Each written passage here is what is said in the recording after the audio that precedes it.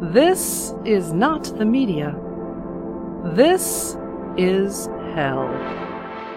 Manufacturing dissent since 1996. This is hell, and yet another reason this is hell is you are not going to win an online argument with anybody when it comes to climate change. No, the pursuit of truth that is science will not protect you from the inaccurate falsehoods that are not backed up by any evidence whatsoever. Sure, you'd think what we understand of the known world would insulate us from wild ideas made up by those who have no training or specialty in the scientific field they are criticizing. But that ain't how the online world works. Platforms are not interested in dealing in truth. The veracity of a statement posted online is not what gives it value. What gives it value is clicks and shares, not its actual content. When the algorithms are turned on us, against us, no longer simply tracking us, but guiding us and imposing an algorithm upon our lives, determining what is and can be, what we call social media appears to be incredibly antisocial. That platform capitalism, which markets not in whether statements are true, but only that they exist, creates a post-truth lack of reality wherein nothing and nobody can be trusted. That loss of trust in everything and everybody is what might doom us all. That is, unless we can come up with an alternative anti-capitalist online platform that doesn't view all users and their ideas as commodities to be bought and sold, instead seeing a commons where we can freely share and exchange our ideas. We'll talk science in a post-truth world of online media when we have the return of sociologist Bram Buescher, who is the author of The Truth About Nature Environmentalism in the Era of Post-Truth Politics and Platform Capitalism. Bram is professor and chair of the Sociology of Development and Change at Wageningen University and a visiting professor at the University of Johannesburg. Bram is also the author of Transforming the Frontier, Peace Parks and the Politics of Neoliberal Conservation in Southern Africa, and co-author of The Conservation Revolution, Radical Ideas for Saving Nature Beyond the Anthropocene, which we discussed with Bram and Robert Fletcher, his co-author, back in February here on This Is Hell. An interview that you can find on our website, thisishell.com, by just searching on Bram's first name, B-R-A-M. Find out more about Bram at BramBuescher.com. That's BUSCHER.com. Follow Bram on Twitter at BramBuescher. We'll also give you this week's hangover cure, tell you what happened last week on Patreon, what's going to happen next week on this week on Patreon. We'll tell you what's happening this week in Rotten History. We are announcing 2 more titles on our annual list of favorite books to be featured here on This Is Hell throughout December. During our final episodes of 2020, we have been sharing a title or 2 from our list of 12 favorite books to be featured here on This Is Hell in interviews with their authors.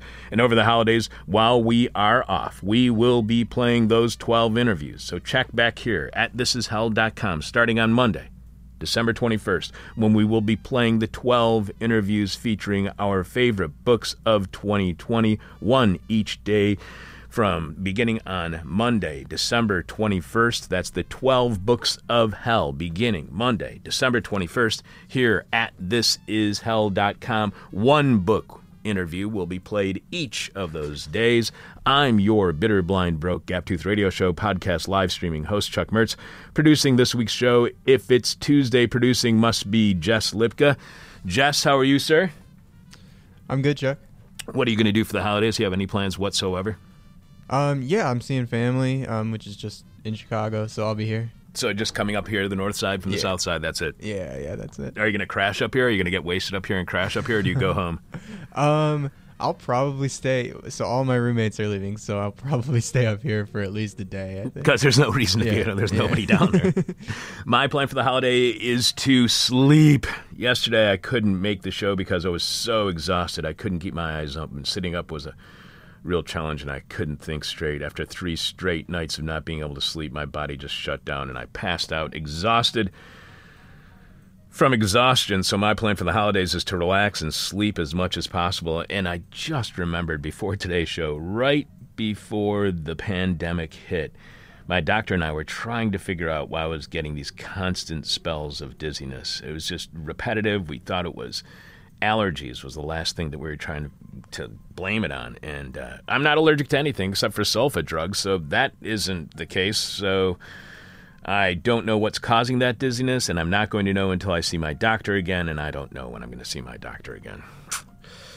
I guess more importantly, Jess, what's this week's question from hell for our listeners?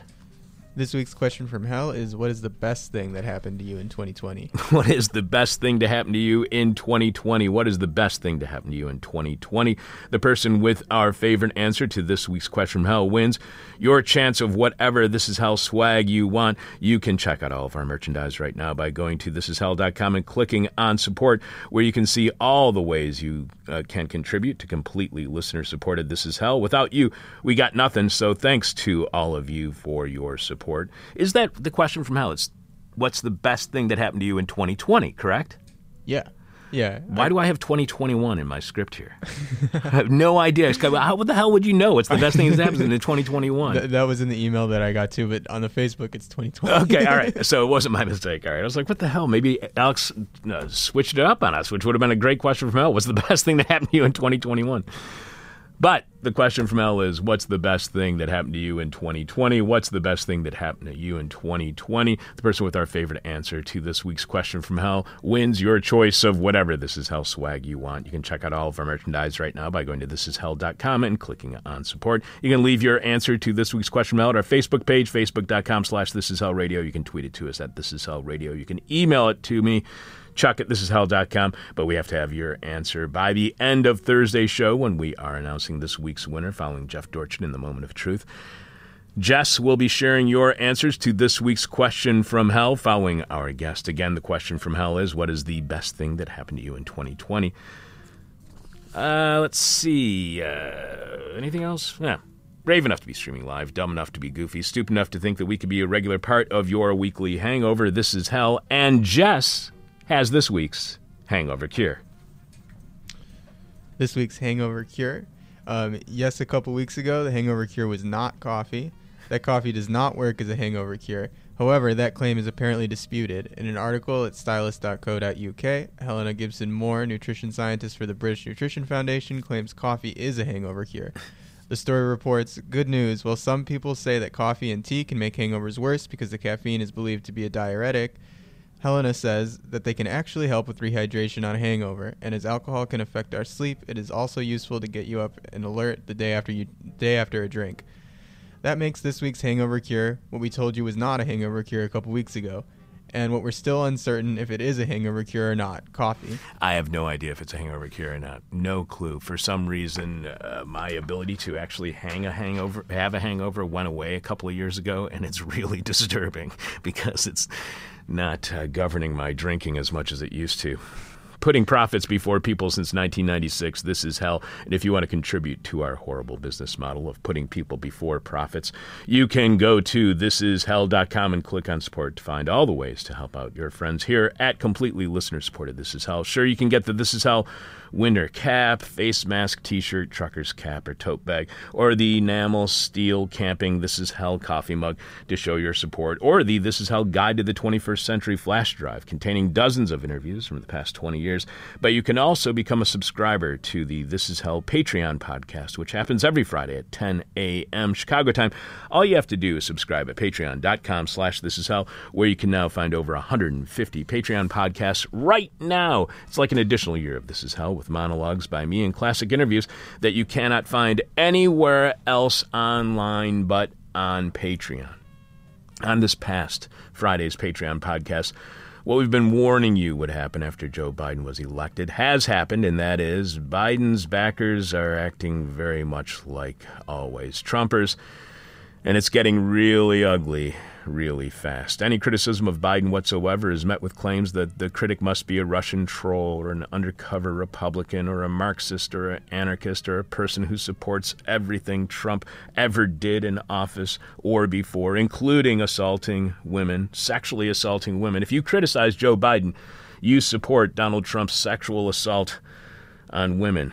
We knew that the moment Biden got elected, establishment Democrats would immediately be telling everyone to get in line behind Joe and abandon all hope of getting any real change done during his presidency. Just be content with the fact that he's at least better than Trump. That's what we're being told. And sure enough, that kind of muting of dissent that during Obama's first year in office ended any hope for justice when it came to being lied into a war and the Bush administration creating a global torture program and destroying any chance at a real universal healthcare system. That's what happened when we shut down dissent the first time. That's what happened in 2008, 2009 when we shut down criticism of the incoming Obama administration, and the same is about to happen. Also, I described during last Friday's Patreon podcast how the Democrats are telling us again to shut up and get in line. We also continue our series of interviews from right around 12 years ago, shortly after Barack Obama was elected president, to remind us all of what people were thinking and saying the last time a member of the Democratic Party became president, to save us from what we were told were the horrors of the Republican Party and conservatism. So we shared our interview from Valentine's Day 2009, when we spoke with the late, great, and always cranky William Blum. William had just posted an article at The Nation called Obama and Empire, wherein William argues that Obama's love for empire would be a prominent aspect of his administration, and William, no matter what a crank he was correct. Obama didn't end Bush's wars, he expanded them. To hear how Biden backers are acting very much like Trumpers and why the Forever War did not end under President Obama, subscribe to This Is Hell's weekly Patreon podcast at patreon.com/thisishell and tune in every Friday morning at patreon.com/thisishell at 10 a.m. to hear the live stream of the Patreon podcast, which is then posted shortly after.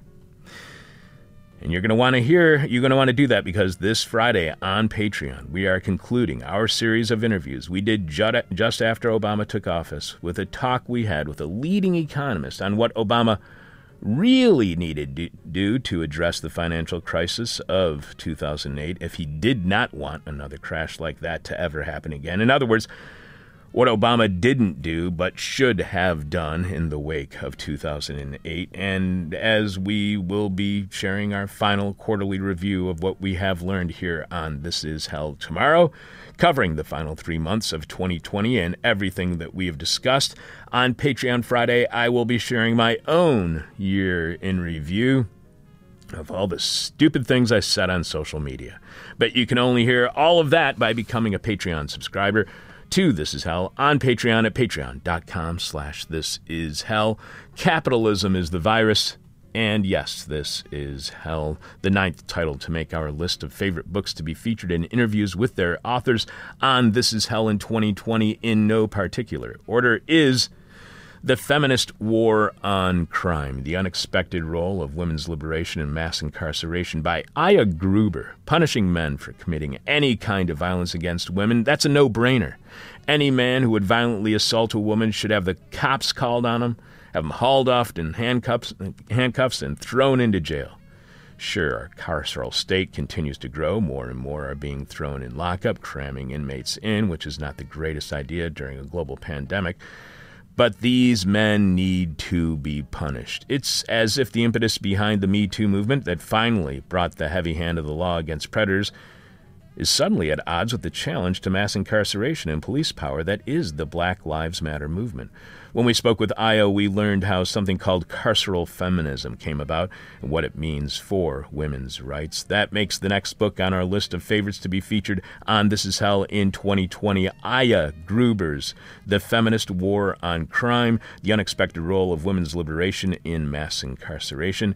The next and 10th title to make the list of our 12 favorite books to be featured here on This Is Hell with their authors is also about crime. It's Stranger Danger, Family Values, Childhood, and the American Carceral State by Paul M. Renfro. Stranger Danger apparently is a con, a scam, a ruse to impose upon potentially revolutionary kids a system of surveillance and control in order to keep those brats in line with a status quo. No, there's no roving packs of gay pedophiles scooping up children off the streets in order to force them into white slavery or worse. Stranger Danger is all a lie made up by 1970s homophobes who were freaking out at the expansion of civil rights for everybody.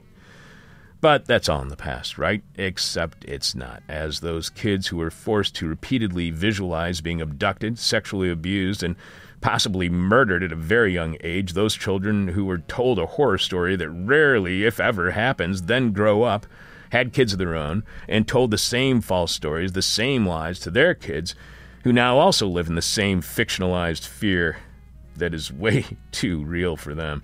I mean, sure, child abductions happen, but it's not stranger danger, as 93% of abductions are done by relatives or friends. So it's really family fear or friend fear that should concern any parent or child. Worse, the punitive carceral surveillance-based nature of stranger danger has had an indelible legacy on an entire justice system that has normalized our current police state, all of which makes stranger danger, family values, childhood, and the American carceral state by Paul M. Renfro the 10th title on our list of favorite books to be featured on This Is Hell in 2020. This Is Hell, the last place where you thought you would get a good gift suggestion. Coming up, why the truth of science doesn't win online debates. We'll also have Rotten History and tell you what's coming up this week here on This Is Hell. The planet's on fire, so yes, this is hell. Believe in science. Science is real. Science is the truth. So why doesn't it win every online debate? Why isn't the truth about science and our climate-changed future spreading like wildfires, the kind caused by climate change, and instead falsehoods about why, for instance, those fires happen spread just as fast, if not faster? What happens to science in an online world where truth is not what matters when it comes to commodified information? Here to help us understand why science fares so poorly in online debates, returning to This Is Hell sociologist Bram Buescher, is author of The Truth About Nature, Environmentalism in the Era of Post-Truth Politics, and Platform Capitalism. Welcome back to This Is Hell, Bram. Thank you so much, Chuck.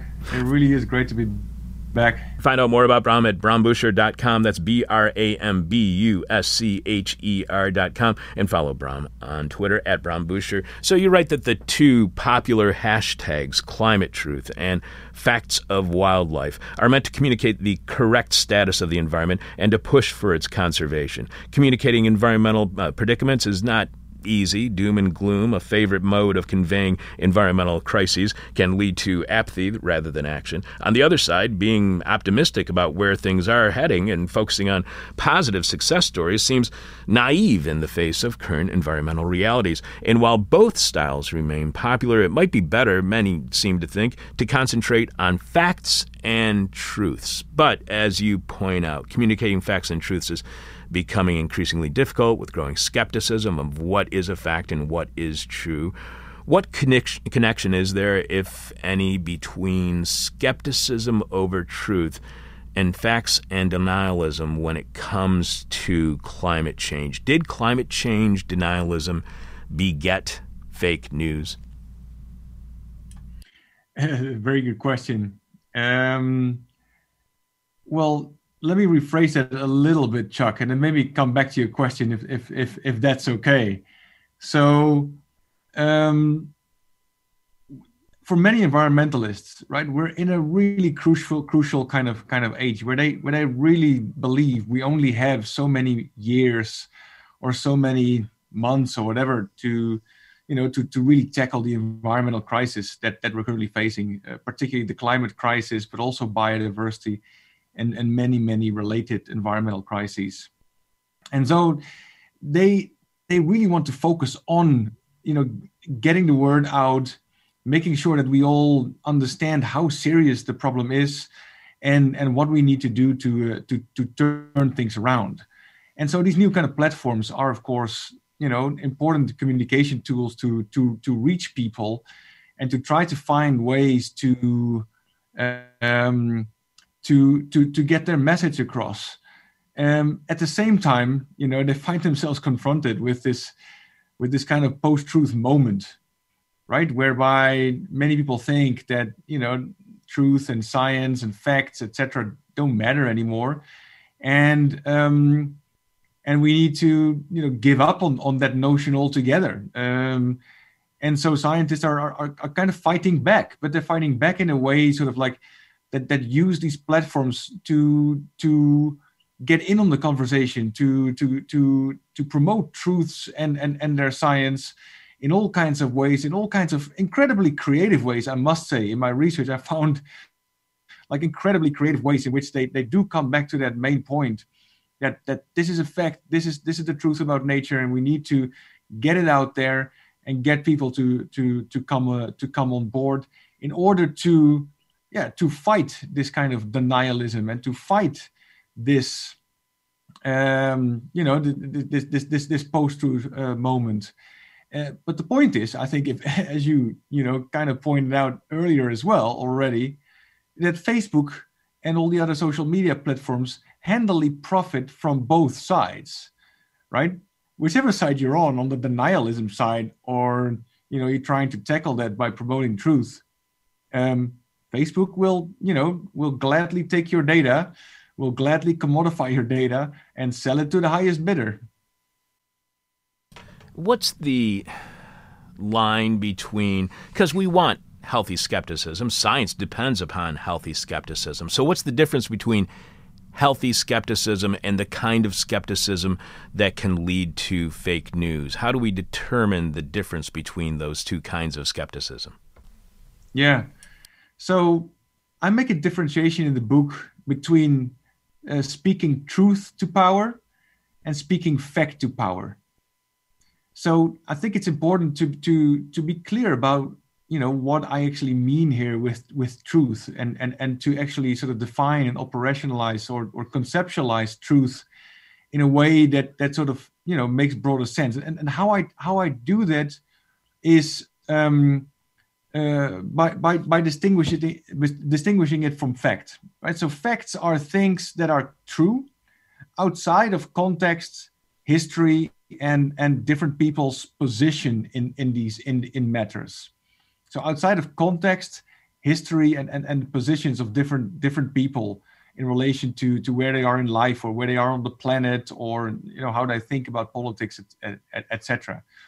So truth actually tries to take these kind of things into account, and still say something a little bit more broadly than just "it depends," right? Then that is all equal. So it tries to find something a little bit broader than that everything depends on the eye of the beholder, but at the same time with a good feeling for the context that we're in, for histories that we come from, and for how people may relate to that. And I think that could be an answer, I think, to your question, because that means that the search for truth, means that you can't necessarily find anything. It is a continuing search on the one hand, and B, that you just don't, that is kind of useless to keep throwing facts at power, right, or at the powerful, because they can shrug it off with other facts or with contexts or histories, that put these facts in a very different light, and they can be easily ignored. And so this kind of skepticism, I think, you can actually break through that skepticism with this kind of search. How to communicate that's another question. That, of course, that's the next step. So to what extent does this idea of believing in science, to what extent does that contribute to the complexity and complications of understanding truth when it comes to science? Does belief contribute to the problems that science has with truth? I think so. Of course, it complicates things, because I think many people hold dear to their beliefs, either explicitly or implicitly, and belief systems, right, whether religious or otherwise. I think neoliberalism in many ways is also a belief system. Many economic or other ways of thinking are also belief systems in many ways. Determine what you kind of see in the world and what you don't want to see, or what you emphasize in the world. And again, that's why I gave that kind of definition of truth, not as something that is just very solid, right? Facts can be quite solid, right? If I drop my mouse here from my computer, right, the likelihood is that it will kind of fall, right? I mean, gravity is a fact that very few people, even if you don't believe in it, not a lot of people, subsequently jump off of buildings, because most of them kind of know what will happen. So there is solidness, right, to facts in different ways that depending on which they are. This one, this is of course quite a obvious example, but that people may or may not relate to, or live up to or act on. Truth, as I said, is different from fact, because it combines both these more solid kind of statements and more slippery, more shifting kind of, constructed kind of statements. So for me, it's both at the same time. And in that sense, belief systems are important, but not the only thing. And I think this is also what a good scientific effort actually, and why it can make a difference, because you turn belief systems on themselves, and you try to continue to be critical that things can also be otherwise. And of course, the whole point about belief systems is that you don't do that you want to have some pillars that are unquestionable, because you need to believe in that. If not, then you're not a good believer. And you want to act on that information. You want to act on that truth, even though that truth is based on, again, context, history, people's positions in the world, so that truth may vary from place to place, from history to history, and from different perspective to different perspective, but it's still, that is a truth, even though it is limited to that history, that perspective, and that context. You write, the idea is that once people understand the truth, they are better educated and will do things that make a difference for the environment. That is the idea, the hope that being better equipped with more accurate information will lead people to act. But to what extent can they act with any success? Is there a lack of will even when people have this information, or is it simply a lack of resources? Is it more about power relations than it is about political will? So just to be sure, like I'm not the one to argue that, right? That if you have better information or the truth, that you can make necessarily better decisions. That this is something that I talk about in terms of environmental organizations and how they sort of fit into the picture. For me, I think so. On the one hand, I do say, truth is not completely up to the eye of the beholder, because then it would be a useless concept. Then it could just be the same as a belief system or anything else. But for me, it takes into account those elements, context, history, different positionalities, and tries to transcend them at the same time. And this is indeed where power comes in. So without going into a total, theoretical, on a total theoretical slant here, Michel Foucault, who is one of the most famous philosophers, obviously, to have theorized the relations between truth and power, and has a lot of things to say about that, is often sort of seen as somebody who only and merely sees truth and power, as interconnected, and you can't get out of those. But in sort of revisiting that and rethinking that, I came to his very last lectures, in the last year of his life in 1984. Just months before he passed away. And he also talked about how not just truth is always power, but that there's power in truth, that speaking truth to power can actually help us to transcend hegemonic forms of power that we currently face, and that we need to confront in order to make a difference. So this is, for me, also important in terms of your question of how we can act. Right? We can act in all kinds of ways. We don't necessarily need all these big words or to do all these philosophical things in order to act. We can act in many different ways. But in one way or another, our acting will be guided by how we, what we know about the world, we theorize the world, what we believe in the world, and how we confront power in the world. And if we want to confront power, which is, I think, an incredibly, pardon the pun, but powerful way of acting, is that we need to say something truthful about this power. And the current, and this is where I sort of pointed at the book, the current form of power that we're confronted is this kind of platform power, right? That turns our ideas about truth, about facts, and about belief systems totally inside out, back onto ourselves, and profits off of everything and anything in relation to that. And so we need to be able to also analyze that, and kind of see that as an emperor that we need to start stripping in order to and I mean that sort of quite literally, right? So what's going on in the US right now, where they say where they're actually where different states are confronting Facebook and say that it needs to get rid of WhatsApp and other platforms. That's part of stripping this kind of power, so that it doesn't have an insane amount of ways to collect data about us and sell that to advertisers. And so that is also a particular way of acting. It's not the only way, but I think in this particular point in time, environmentalism, and that's one of the main points I make in the book, environmentalism has come to a point where it needs to confront this new emperor, where it cannot make a headway in terms of tackling the multiple environmental crises that we're in, unless it also tackles platform capitalism, unless it also tackles these social and new digital media platforms and democratizes them.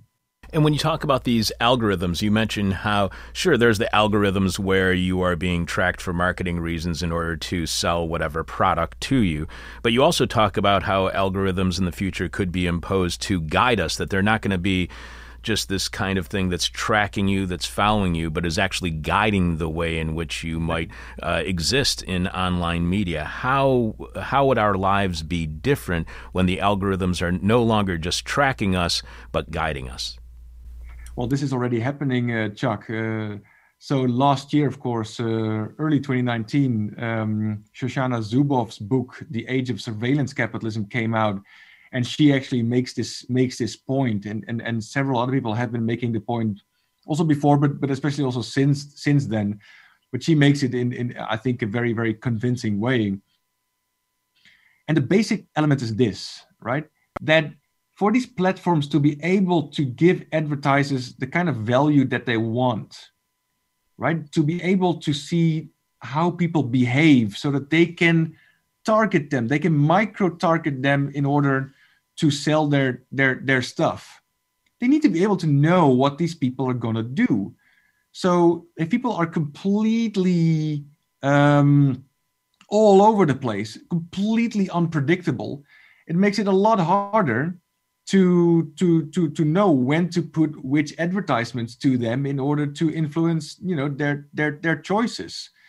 And so what Shoshana Zuboff actually very convincingly argues is that they've actually made this shift from tracking people to increasingly manipulating people, so that you can in advance already know kind of what people are doing, where they're going, why they're doing certain things, and target them with appropriate advertisements in order to make more money. It's the creation of demand, which is just fascinating. You write the rise of post-truth politics and the specific mode of power this represents demands that we rethink the dominant engagement with truth. Post-truth, contrary to popular conceptualizations, is not some new word for age-old traditions of lying or bullshitting. It is also not following the Oxford Dictionary definition, emotions trumping facts in politics and public debate. So is post-truth unlike any other political strategy or use of power that we have seen in the past? And if so, how is it different? Because I don't know if people really grasp how powerful and how different and how unprecedented this is. Yes. So this is one of the main kind of statements that the book is trying to make, that yes, post-truth is new, It's different. And how is it different? It's tied to platform capitalism. It's tied to how these platforms work. It's not just some kind of new form of lying. It's not just some kind of new form of bullshitting, but it's actually a mode of power in and of itself.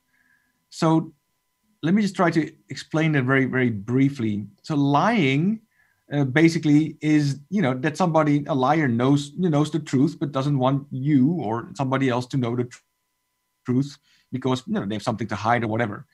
Bullshitting is as Harry Frankfurt pointed out, is that somebody doesn't really care about whether something is a truth or lie, as long as they get attention or other things. Now, post-truth is, in my opinion, literally beyond truth. It's literally it doesn't matter anymore for the algorithms, right, that make the platforms go round, that make these platforms function. So and platforms can profit off of any truth or any lie, as well as any truth or any other lie in the process. And so it's actually tied to the functionality of how platforms work. And I think for me, this is absolutely crucial. And the reason I do that is so that we can critically target this in another way. And we get to understand why we need to target platforms and this mode of platform capitalism in order to enable the way we do our politics and communicate about the environment, etc. And hopefully get a little headway in that. So for me, post-truth is a form of power. I also build here on others who say that in a context where algorithms, and platforms allow an insane amount of information to be spewed into the ether, into the cloud, literally on a daily basis, it is super hard for people to actually know what's going on and to find their way through this. You hear so many different points of view. You hear so many noises going around. So either you find somebody, to help you guide through that and give you some guidance in all of this, if they can then do that, or as many people do now, that they sort of hide or get into niches, right? Like online bubbles. And this, of course, is very dangerous for a broader democratic process where you also need to listen to opposing points of view. All that makes it easier for those in power. And I mean, we've seen this happening like right in front of our eyes over the last weeks, of course, where people in positions of power can just flood the information market with more alternative or whatever kind of facts in order to make for a lot of people, the truth or any kind of idea about facts or whatever crumble and get and profit from it. And even as Trump has not been able to get away with, subverting the election, the fact that, I don't know, Chuck, you probably know better than I do, but what did he make off of the fact that he keeps on contesting the election? About $170 million US. That's an insane amount of money.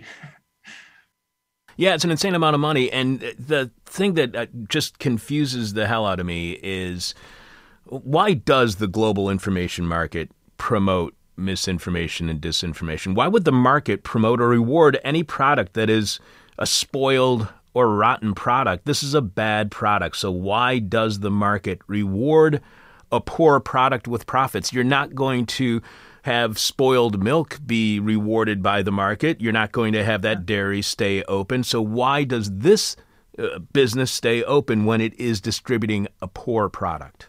Yeah, that's a key question. And the funny thing is that even hardcore venture capitalists are now going, into this question and starting to think what the heck?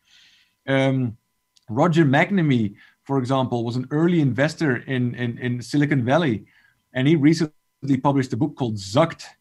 Waking up to the Facebook catastrophe, and he actually makes this point, right? He actually makes this very point that you're making, to say that why on earth, is it still generating so much money? And the difference that he and many others are saying is that a lot of people don't realize how much psychology actually goes into creating this market, right? And how much psychology goes into building these platforms to make use of people's weak spots in this regard. And one of those is that people love hearing gossips. They love hearing things that have a certain raucous tension related to them, that somehow or the other lead to some kind of conflict or confrontation. And here's where you can see that actually things that are not true, are half true, are half baked, are spoiled milk, as you say, actually really demand a large audience.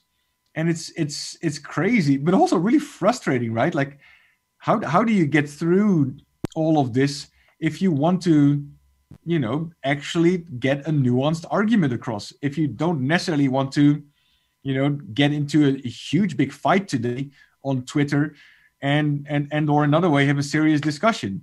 Well, platforms are not built for that, right? They have been built to follow and boost those kind of things that get the most eyeballs, and these kind of things apparently do, and so hence you can profit from them. It's crazy, but that's the situation we're in. And you also mentioned this vicious circle of environmental activists going online to fight for their cause, to try to spread information, to get people to be informed about the climate crisis, and how they're doing it in online media that is actually contributing to the environmental crisis itself. Is post-truth the outcome of wealth and economic inequality and the inequality of power that comes with them? Is there a kind of, when you look at environmental activists who do not want to be contributing to environmental crises, but still they go online to fight for their cause, is there a kind of class war when it comes to these platforms and the imposition of post-truth on the masses to make them powerless? Is there a class war that's going on? Oh, wow. Yes and no. I think there's always a class war going on in one way or another, right? So the way I understand class is people's positionality in relation to the dominant accumulation processes, right? So what is your position in relation to that? And of course, sort of a Marxian way to look at this would lead to, a bifurcation, laborers versus capitalists. But obviously, we know that and have seen that it's much more complicated than that. Some people labor in some places and lead and exploit people in other places. And with the emergence of a political economy of the sign, where discursive kind of forms of power have become really, really important, that this picture has been complicated even further. But still, if you bring it down to that, then obviously different classes relate to this in very very particular ways. On the one hand, what you see is that within dominant capitalist classes, there's a real struggle going on. There's actually, almost a war going on between those who buy into this new form of platform capitalism and those who increasingly oppose it, or who feel that they are duped by it.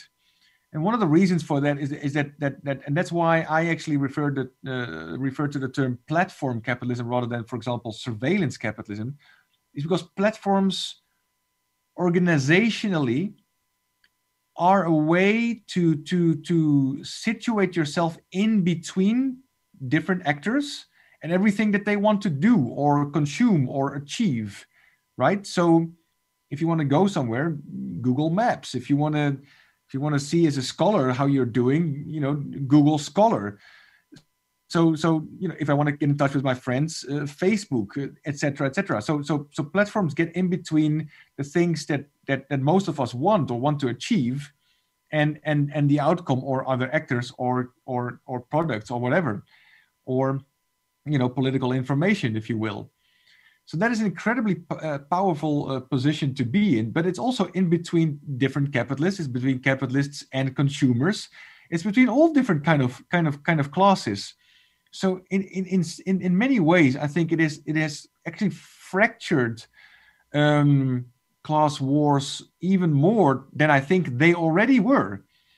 And it's also turned them upside down in a certain way, whereby those that least benefit from the current system, from the way that contemporary capitalism works, actually, defend people like Trump. Right, so things are kind of inside out, if you ask me at this point in time when you're talking about class wars. So when it comes to post-truth, what impact could that have on the larger concept that we have of trust for one another? What kind of impact could that have on the ability for us to collectively respond to a crisis that we all face, like a pandemic or climate change? What happens when what can post-truth threaten trust? It's devastating, Chuck. Absolutely, it has a devastating impact. Look at, again, the pandemic. Right. Again, particularly in the US, but also in so many other countries, including in the Netherlands, where I'm from, where there are many people who think that the pandemic is still some kind of ploy, made up by those in power who also like to drink babies' blood and God knows what. It does actually diminish trust in society, and it actually fractures, right, the idea of thinking that we can have something in common. And this is a really tricky element in all of this stuff around platform capitalism, that it enables us to be completely individualized, sort of as we feel like we're being spoken to or regarded as individuals online. We get the news we want, right? We get the products and the advertisements that relate to our interests. So it's like we're unique individuals online, and at the same time, we are being commonized. No, that's not the right word. We are being put into sort of common brackets or groups, right, as individuals by these platforms, so that they can market certain types of products and goods and ideas to us. So we are, to put it a little bit more abstractly, we are subjects, but we're objectified in our individual subjectivity by these platforms. And this is an incredibly powerful thing to do. We all think that we are somehow individually important in and through these platforms. And yet, whichever way we go, it doesn't matter so much anymore, because platforms can still make use of us and or channel that in ways that lead to certain bigger goals that they have set for themselves, right? Either growth in revenue or what kind of political and or other commercial interests pay them in order to get their advertising across.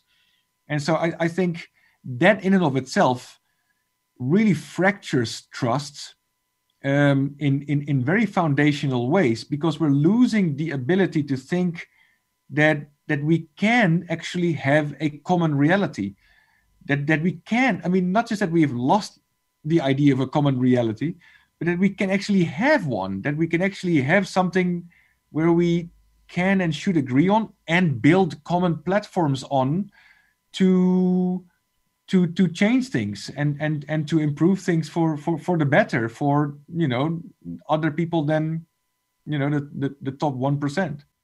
So what would you say to someone who argues that online media is not creating post-truth or post-truthers, rather they have always existed? It's just like with every other worldview out there, it has found those who have always had similar interests. Does online media create a post-truth world or just finally bring it together? So I would say that I would respectfully, differ in opinion, because if it's not anything different from lies and or anything else that we've seen before, then why use the concept and why bother, right? We can just, use the term lie or bullshit or whatever. So for me, why it's so important to distinguish these and tie the notion of post-truth to platforms is so that our focus of our critique becomes clearer, right? We can more clearly and in a way more truthfully speak about this new form of power and how it changes our lives, how it changes our world, and what we need to do about it in order to resist this power and or change things for the better. So the very fact for me that I make this plea is about speaking truth to this kind of power, right? Because I said post-truth is a form of power under platform capitalism. So calling it that is a form of speaking truth to power. And that is the starting point to be able to resist this power, change this power, or, move beyond it in one way or another altogether. You write the growing influence of new media and platforms on environmental action leads to new contradictions, including around age-old determinants of power, such as class, race, and gender. Is there a resurgence of classism, racism, misogyny? Is there a resurgence of those because platform capitalism reinforces older determinants of power like class, race, and gender? Is the hate that we see on the right resurgent because of platform capitalism? I don't know whether it's a resurgence in particular, because I think these things have always been there, right? I mean, I don't think we class under capitalism could have ever, we always needed to bring race and gender, age and other intersectional elements into the picture. So I'm not sure whether platform capitalism in and of itself has allowed for this resurgence. I think it may have boosted certain voices for sure, right? Like, so in a certain way, yes, but it's made it I think it's made it more open and more able to organize in ways that perhaps they haven't been able to do before. Plus the fact that somehow or the other it garners attention because it is, even those that oppose it kind of look at it online, because we are puzzled, like why the hell do these people, these neo-Nazis, why the hell do they want to walk in the street like that anymore? Why are they so emboldened in this particular way? Not just because we have that there's a racist president still, thankfully not for too long anymore, but at least this one. I don't know so much about Biden's politics in that respect. I think he's a big improvement, over Trump in that respect. But as you noted earlier in the program, there's also a lot of really problematic aspects with Biden, and the fact that more left-wing progressive voices don't really get their say in the Democratic Party and in the way of moving forward in this next presidency. But my main answer to your question is that it's morphing, right? So through this new form of power, forms of racism are morphing and finding new avenues, finding new ways to express themselves that and they may get emboldened in the process, but they also may have hopefully may not in certain parts and in certain places. So that to me would be an interesting question to actually pursue maybe in the next project. So can there be online media? Can there be these social media platforms? Can there be such a thing that is not a fertile environment for post-truth? Is there a way that there can be a social media platform that doesn't ignore something because, does not allow itself to distribute a spoiled product? Yeah. So there are people thinking about this, thankfully, and experimenting with this at right at this moment. So there are folks talking about platform cooperatives, for example. There are folks talking about non-commodified ways in which data can be shared and used in these platform cooperatives. There are sort of more palatable alternatives to things like WhatsApp and Google. You have DuckDuckGo and Signal and other companies that do not, that make a point that they want to have a very different model of using this technology. What I still so I think there are important things that we can point at and that really require more support, right? I think environmental organizations, I would want to call them to start supporting these kind of alternatives. At the same time, my input into that discussion is that I think that needs to come together with a broader critique of the political economy that we're in. So it's not only and just platform capitalism. Platform capitalism is not all determining. It's not, it may be the newest way in which capitalism has morphed, but, the more things change, as they say, et cetera, et cetera. And this is especially important for environmentalists, right? So many social media gurus and others, they literally say that it doesn't really matter anymore, online, offline, it's all a blur.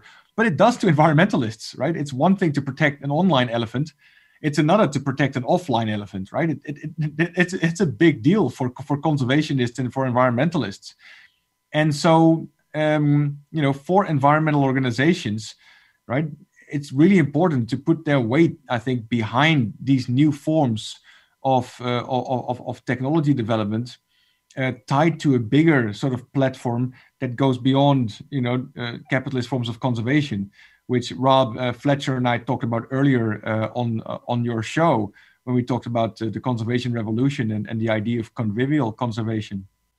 And you can find that interview right now if you go to thisishell.com, and all you have to do is search on Bram's name and you will find the interview that we did with Robert Fletcher and Bram back in February. You can find out more about Bram at brambuscher.com. You can follow Bram on Twitter at brambuscher. He is author of The Truth About Nature, Environmentalism in the Era of Post-Truth Politics and Platform Capitalism. One last question for you, Bram, and as we do with all of our guests, our final question is the question from hell. As you know, the question we hate to ask, you might hate to answer, or our audience is going to hate your response. You write, a politics based on truth tensions accepts truth as power, but simultaneously rekindles the art of speaking truth to power with one ultimate aim, building post-capitalist platforms to challenge and overcome platform capitalism, and so open space for a more socially and ecologically just and sustainable world.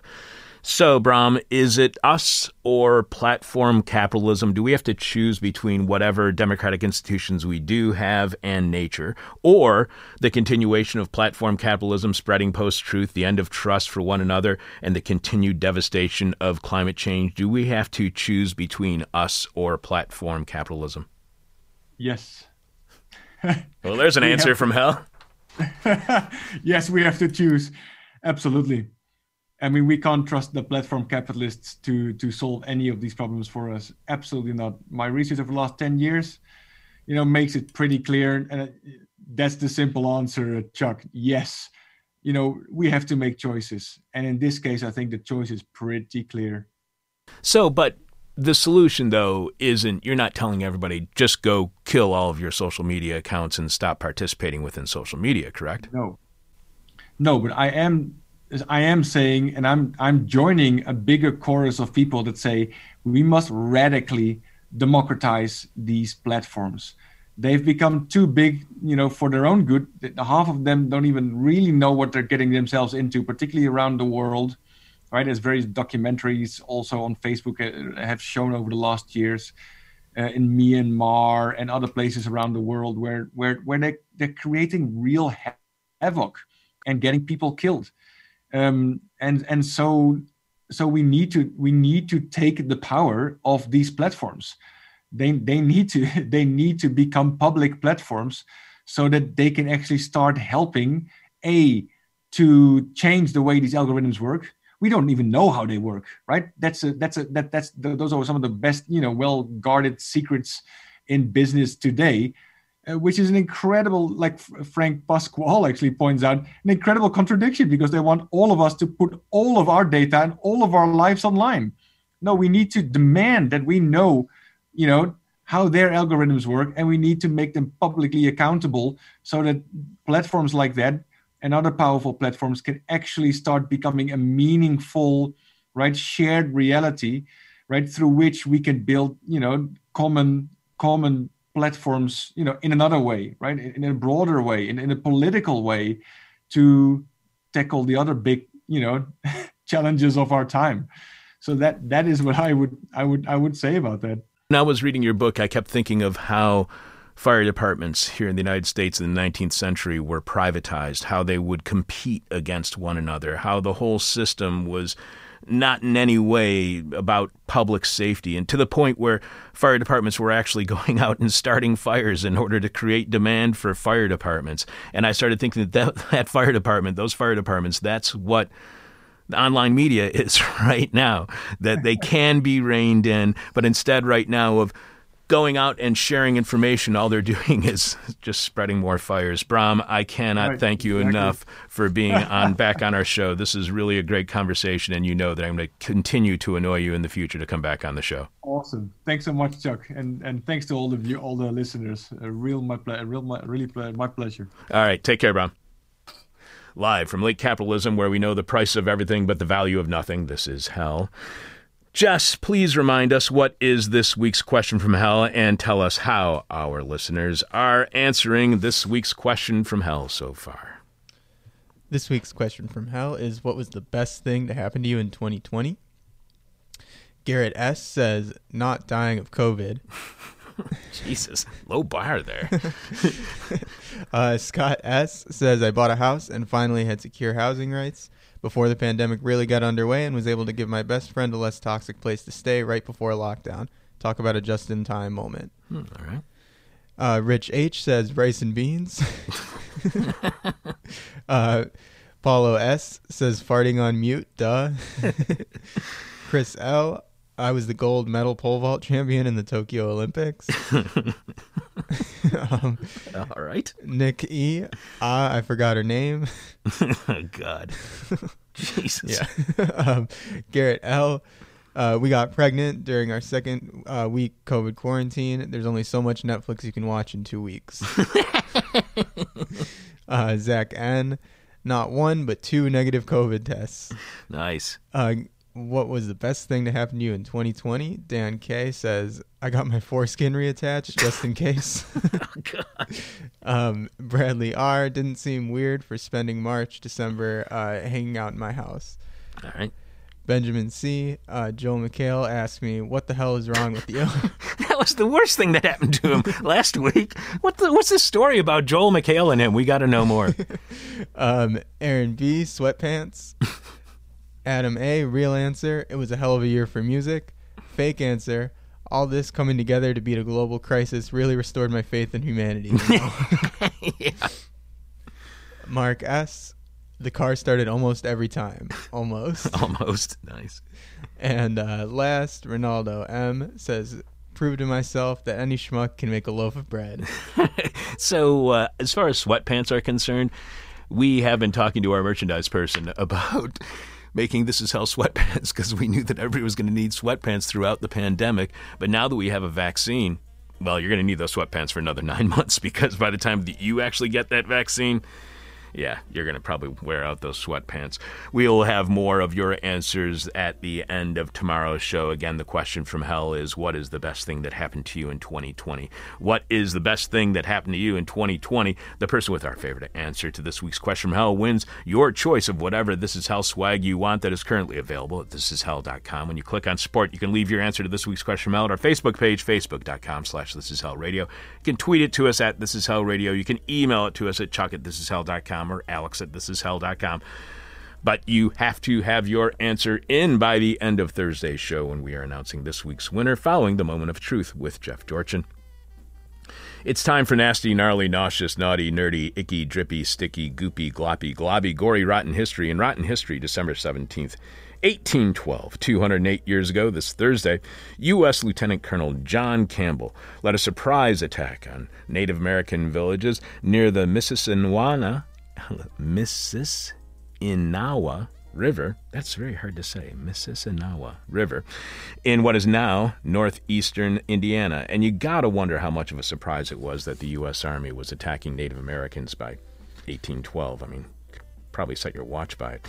The territorial governor, William Henry Harrison, had ordered Campbell to destroy the Miami tribe villages along that river as a response to attacks on 2 U.S. Army forts in the War of 1812, and I'm betting the attack was so popular it probably got this prick elected president. Over the next 2 years, some 600 mounted troops under Campbell's command struck at least 2 of those villages and were quickly met with a counterattack by forces of the local indigenous population. An estimated 30 to 40 Native Americans died and 40 more were taken prisoner, including women and children. 12 U.S. soldiers were also killed and 44 wounded. Campbell and his troops then marched some 80 miles through bone-chilling winter cold with prisoners in tow. By the time they arrived back at their base, 300 of the soldiers were suffering so badly from frostbite that they could no longer function as soldiers. Even so, the U.S. Army called it a victory. Campbell was promoted to full colonel, and Harrison would go on to be elected president of the United States 28 years later, only to die after 1 month in office. That's some victory. People ambushed, women and children killed or imprisoned, soldiers dying of frostbite. Yep, in U.S. history books, that's another proud American victory. In Rotten History, December 19th, 1907, 113 years ago, this Saturday, a gas and dust explosion ripped through the Dar coal mine near Jacobs Creek in southwestern Pennsylvania. Yes, it's another coal mine in rotten history because coal mines have a very long and documented rotten history. The blast killed 239 men and boys who worked in the mine, many of whom were recent immigrants from Hungary, because the U.S. has a long and rotten history of putting immigrants in the most dangerous of jobs, even deadly ones.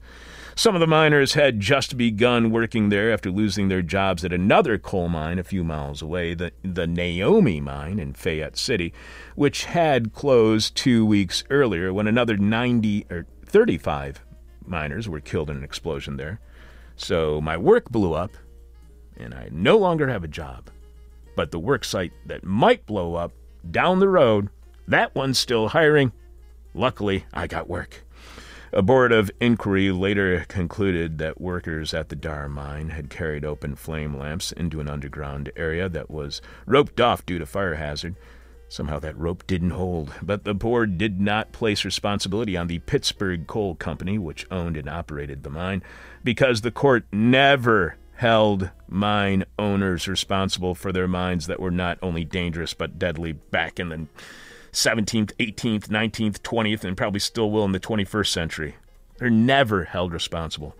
After a 2-year interval, the company would simply change the name of the Dar mine, reopen it, and keep it operating for another 9 years. The explosions at the Dar and Naomi mines were just 2 of the accidents that helped to make December 1907 the most deadly month in U.S. coal mining history, claiming a total of 3,000 lives. We're number one.